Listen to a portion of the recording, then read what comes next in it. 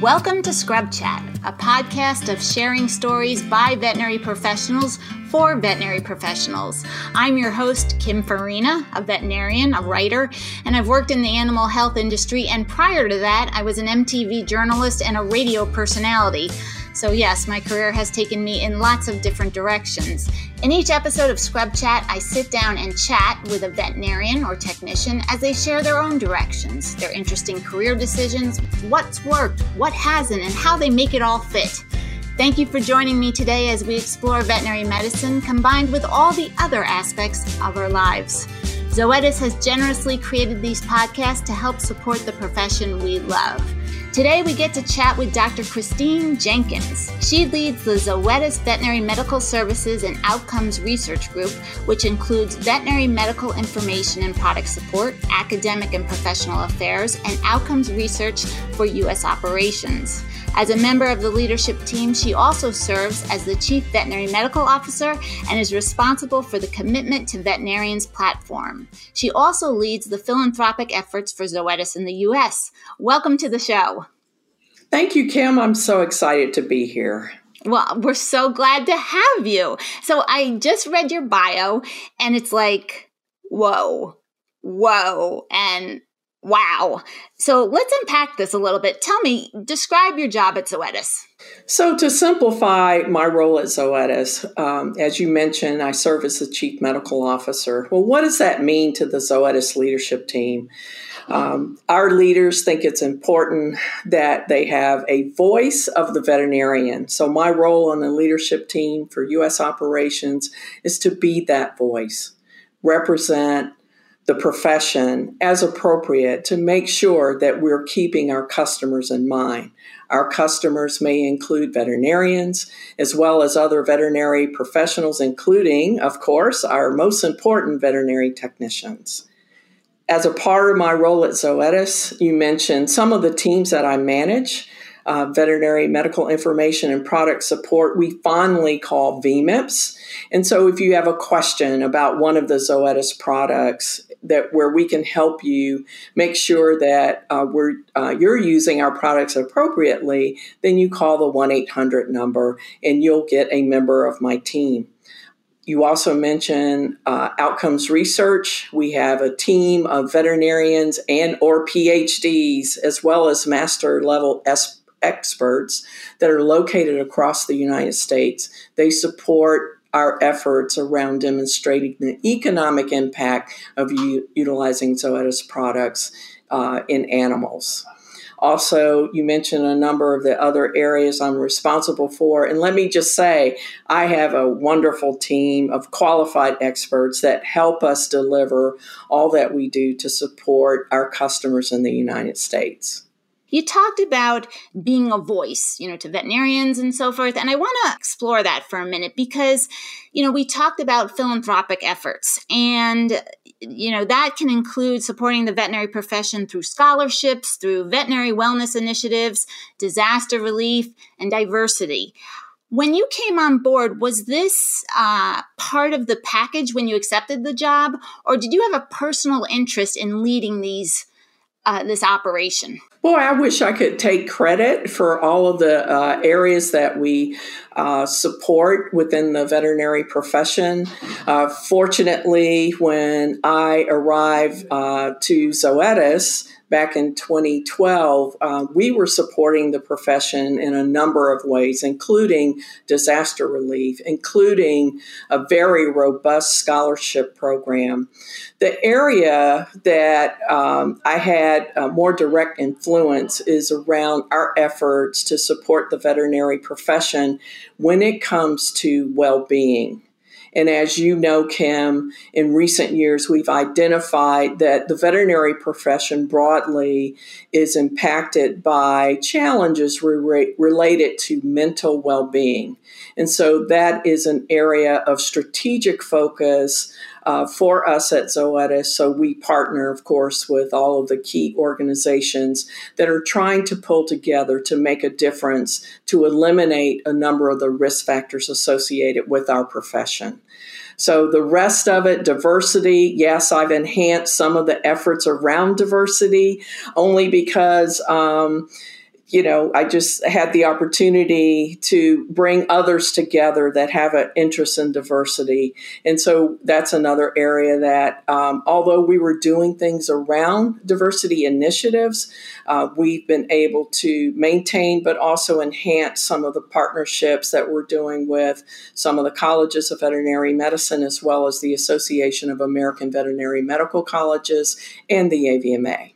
We can't ignore talking about mental well-being. And when we talk about that, I kind of want to go back in time a little bit in your life. You earned your Bachelor of Science degree at Florida A&M.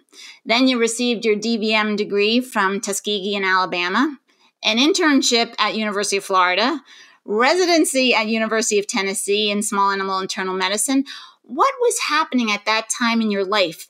Were you married? Did you have children? Because what I'm getting at is that's a lot. And what was happening in your head to ensure that you had good well-being or not? Wow, that's an interesting question. And so as I think back on what was going on with me personally as I tried to manage my career path in a positive direction, I have to say that I relied on the support of my family. In addition, fortunately, at all of the institutions that you listed, I had a very close-knit relationship with my colleagues, also key faculty that helped all of us in our internship and residency programs keep it real and maintain the importance of how we needed to still continue to prioritize important aspects of our lives, such as family. Family comes first. The reason I chose the University of Tennessee for my residency, that came across in the interview with them, that they prioritized their families. And I felt that that was a good, healthy place for me to be as a resident. I married after I completed my residency in small animal internal medicine. Fortunately, through a blind date, I met my wonderful husband. We dated for 4 years. So I really didn't get married officially until my mid-30s, but recognizing as a scientist that if I wanted to have a family, I actually scheduled trying to start a family similar to what I did to schedule the things that were important around board certification as well as pursuit of my specialty training. That's just how I manage things. So, just laid clear expectations early on so we could manage our family as appropriate. That's really, really important. And so when I speak to groups, I come out and say, hey, I'm a mother, and I'm a mother first. I'm a supportive spouse second. And third, for me, I'm a veterinarian. And so that's just really how I've prioritized my life. And that's based on how my parents, who were both working professionals and educators, that's how they prioritized their life. So I'd have to say that my parents were role models for me. How do you make sure the career stays third? So sometimes some of the challenges that you may have with family. So let's say I remember there was a phase of my life where I was balancing both elder care challenges as well as the care of my daughter. And as a result, my work became my outlet. In other words, there are certain things that we develop competencies in when it comes to being successful at work. And so when you lose control because, let's say, you're dealing with challenges related to care for your parents or challenges related to managing a child on a day-to-day basis, sometimes in my mind, my release was actually coming to work and being able to complete certain tasks that I had in front of me, take pride in the way that I completed the task, and then I could go home and manage the things that I really didn't have as much control over. And that would be the health of my elderly parents or the challenges related to raising a teenage daughter or a toddler, all of the different challenges that we have on a day-to-day basis as moms. Let's talk more about your career. Later, you became tenured associate professor of medicine at University of Tennessee. You've held several director roles in clinical research, regulatory affairs, marketing at Pfizer Animal Health, Marielle, Hill's Pet Nutrition. You were moving around a lot around the country. How did you know about these career opportunities? And were these changes based on what was happening in your life? That's a really relevant question for me. The majority of the opportunities I've had in the animal health industry, I think actually all 4 companies, it was related to being well connected within my network. So in general, in most cases, I was not actively looking when companies reached out to me for opportunities. And that means that my network to me is my most valuable asset, second to, I guess, my brain, I have to say. As I thought about the opportunities that were presented to me, I would say that, again, had to put family first. In some cases, the opportunity that was presented to me may not have been a more attractive job, but it would allow either greater opportunities for my husband and his career, as well as my career. But more importantly, as a family, we have had to make opportunities to relocate based on the fact that my daughter is special needs. She's 24 years old. I'm happy to say she is finishing, knock on wood, her last semester of college at Beacon College. But to accommodate her educational as well as her other medical needs, we made moves really based on the fact that other locations might have better educational offerings for her future, as well as offering opportunities for both my husband and I to be actively employed. So again, for us, family always came first in making those decisions. First of all, so we can see each other. I can see you, you can see me. And I have to tell you, when you talk about your daughter, you sparkle. Ah. You can see proud mother just coming out of, radiating out of you. It's a beautiful thing to see right now. And I can tell the love is just, oh, thank you. It's you sparkle. So it's very special. Yeah. And so your advice to early career veterinarians or new graduates would be to walk the walk that you did, and that family comes first, and or spouse, and then career? I think so. It all depends on making sure that when appropriate, you step back and take a look. So I can just tell you the venue for me, I'm a Floridian. And for me, when I have to take a time out for Christine, because I'm at the crossroads of major decisions in my life, I go to the beach. So I go to the ocean, and wherever that ocean is closest. And in sometimes, like especially when I was at Hill's Pet Nutrition and there was no ocean around, I would go to Man-Made Lake. Okay. So step back, and where you can be yourself and you can be, take a look and be reflective and make sure that you're prioritizing your focus. You've just given us a lot of wonderful advice. You're grounded, you're confident. Christine, did this come from within, or did your parents very early on model this for you, or just really instill this in you growing up as a young girl? Well, my parents, I miss both of them dearly. My parents set really high expectations for their 3 children.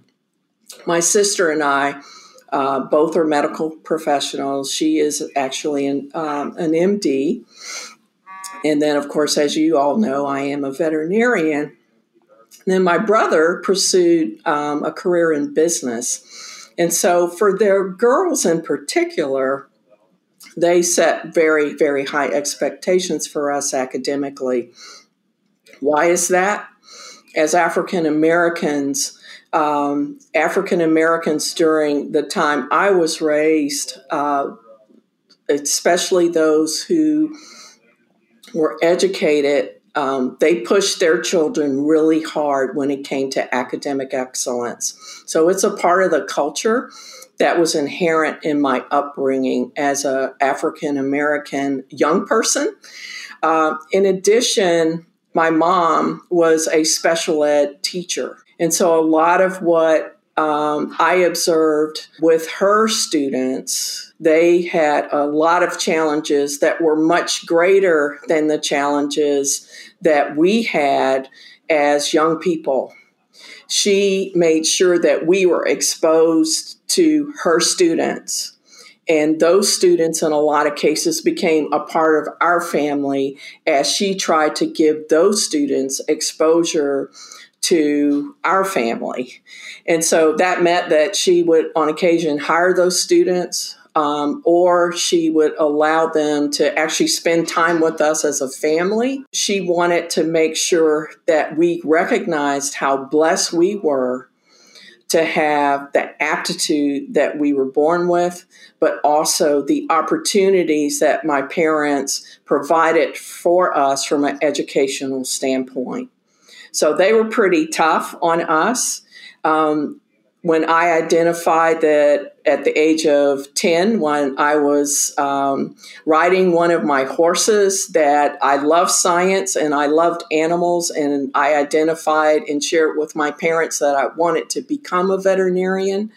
Basically, even at that age, they said, you will either be a doctor or a lawyer. So here I was 10 years old, thinking that, hey, I've identified a pretty good career here. They continue to facilitate opportunities and to support my sister and I in our pursuit of, pursuing a medical career. So I owe them a lot for my success. Mm-hmm. So you had lots of amazing examples set forth for you. So if a young veterinarian or a new grad or a veterinary student or a vet tech doesn't have supportive parents, or parents who are kind of checked out, they really wanted them to do something else, are they a goner? Oh, no. Is it lost hope? I meet a lot of veterinary students whose parents do not have the exposure to the wonderful aspects of what the veterinary profession offers you as a professional. And so I encourage those folks to even utilize me as a mentor, but also to find other veterinary professionals that they can talk to so they can get the type of guidance that I was fortunate to get from my parents, from people who have walked the walk, but also from people who have been successful in managing their journey within the veterinary professional. So hope is not lost, but also serve to be a role model. Once you start to demonstrate your success, go back and influence other young people, because we want to make sure that we continue to build a very diverse veterinary profession. So always think about what influence can you have on people that might aspire to be what you are. So also, how can we influence young people that may not be thinking of themselves as a veterinary professional in the future? That's the only way we can diversify this profession, is that we have to influence those folks to consider veterinary medicine as a very interesting profession that gives us many different potential career paths. So hopefully we can influence others, even though our parents might not have understood why we were aspiring to be veterinary professionals early on in our career. One of the interesting facts about you is that you're the first African American woman to be boarded in internal medicine. What was that like? Were you just like out there by yourself? So I've never felt like I've been by myself in my profession. I would not have achieved board certification if it hadn't been for the support of the faculty at the University of Tennessee, my former faculty at the University of Florida, as well as the faculty at Tuskegee University and Florida A&M University. So I've been fortunate that I've got a group of cheerleaders that have influenced me throughout my life. And so they helped build my confidence at times where I wasn't confident that I was going to be able to pass my boards. Again, my parents, as well as by then I was married by the time I actually achieved board certification. I was actually pregnant with my daughter by that point in time. And so at times I didn't think that I was going to be able to pass that test. And so I encourage folks to surround yourself with people who believe in you, because you'll need them at times where you start to question your own abilities and your competencies. And so always feel free to refer back to people that have seen you overcome challenges. And so board certification for me was not easy. It did not come as easily as it did come for some of the folks that I mentored later on. But I'm open about that. And the reason is that, as I said, being true to myself, I'm human and I struggled and I had to overcome some of my lack of confidence in certain areas. So when I was studying for the boards, there's certain subjects that I just really didn't like as much as others. And one of the ways that I tried to learn more about those subjects is that sometimes I would volunteer to teach those classes, recognizing that I struggle when it comes to renal physiology. So I offered to teach renal, okay? And because I knew in school that was one of the areas where it just didn't come as easily. I didn't recognize that I was the first Black female. Actually, that was pointed out to me by the first African American who was a part of the first group of board certified ACVIM internists. Fortunately for me, he was a faculty member at Tuskegee University and had taught me. So he was the one that said, Christine, you're the first Black female. I'm like, I didn't care. I just needed to pass the boards. That was the main thing for me. Would you say that was the biggest challenge of your life? The biggest challenge of my life at that point in time was passing my boards. The second equal challenge in my life has been surrounding my role as mother of a special needs child, now a special needs adult. Don't worry, I'll let her hear this podcast because she and I are very open about the journey that she has taken to be successful. And so, but I would have to say that has been the largest or the biggest journey or the hardest journey for both myself and my husband, as well as the family around us who have supported my daughter in her journey. Mm-hmm. I understand because I have a 9-year-old with mild autism, and I understand the journey is fulfilling and difficult at times. So I get it. I get it. Now, you mentioned your two valuable assets, your brain and networking. And I think that is a repeated theme of this village, the networking that is so important to one's success. And I'm putting success in quotes because that means in all aspects of our lives, all the parts, professional, personal, everything. What if you're shy? And what if the idea of having to talk to somebody is like, how do I start this? How do I start to network? How do you do that? So actually, I do mentor a number of veterinarians who have identified and shared with me that they're very shy. And a lot of times I'm surprised because within the workplace, I don't pick up that they're shy because they've been able to compensate for that shyness.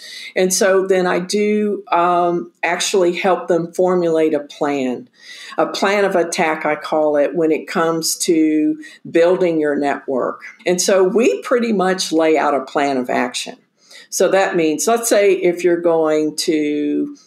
a veterinary student and you're going to SAVMA, or if you're a veterinarian or a veterinary technician and you're going to a veterinary conference, whether it be a local, state, or national conference, you know pretty much folks that would be beneficial for you to start to get to know.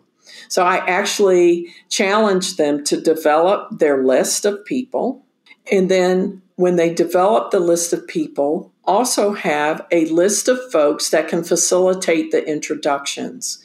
A lot of times, if folks have apprehensions about approaching other people, they find that they're more comfortable if they have a colleague that will actually introduce them to that colleague. Well, if that's not a possibility, then I say to the person, go ahead and practice with people that you're comfortable with.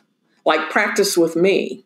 How would you approach me if we were at a conference or at a reception where you said, okay, I'm going to target Dr. Jenkins today or Dr. Farina today. I'm going to go over and approach them. So I tell them, practice with folks at home or practice with people that you're comfortable with. The more you practice those key messages, then it takes that fear away, it takes that anxiety away. Also, smile. Smiling helps you calm down. And we know that smiling helps us when we're stressed. Also, when we don't know what to say, a lot of times, be okay with pausing during that conversation. Be okay with smiling during the conversation, if appropriate. And so with practice, you will develop a comfort level approaching people that you don't know, and you will become proficient at it and you will become good at it. And so have confidence that you're able to overcome that shyness. And it sounds like really what you're saying is having a conversation. It's not like you're asking for a kidney or you're asking for a job, right? It's like you're just having a conversation, because that's what the networking is. It's not you're just in there for jobs, right? Exactly. And the other key point is always follow up in some way. And what I find, like this past weekend, I had the opportunity to go to the AVMA Veterinary Leadership Conference, met a number of young, aspiring future leaders. And what I found was that in the last 72 hours, the number of people who have linked in with me, and I admire them because they're doing what's very important. That follow-up, that reach back, that helps solidify their names within my memory, which is not that great these days. And so that follow-up is really, really important when it comes to networking. The other thing is, I mentioned that I have a number of former mentors as well as important colleagues in my life who have helped me maneuver through my career path. Take opportunities to reach out to them on a routine basis. Set aside a time, let's say maybe during the holiday season, where you reach back. The reason is that when you need them, let's say you need them because you need to talk to them, because you're at the crossroads of making important decisions either about your family or about your career, don't wait until you need them to say hello. And what I find with females, and I'm going to stereotype here, we tend to do that better where we stay close, that we are more comfortable staying connected on a regular basis with folks that we want to build friendships and rapport with.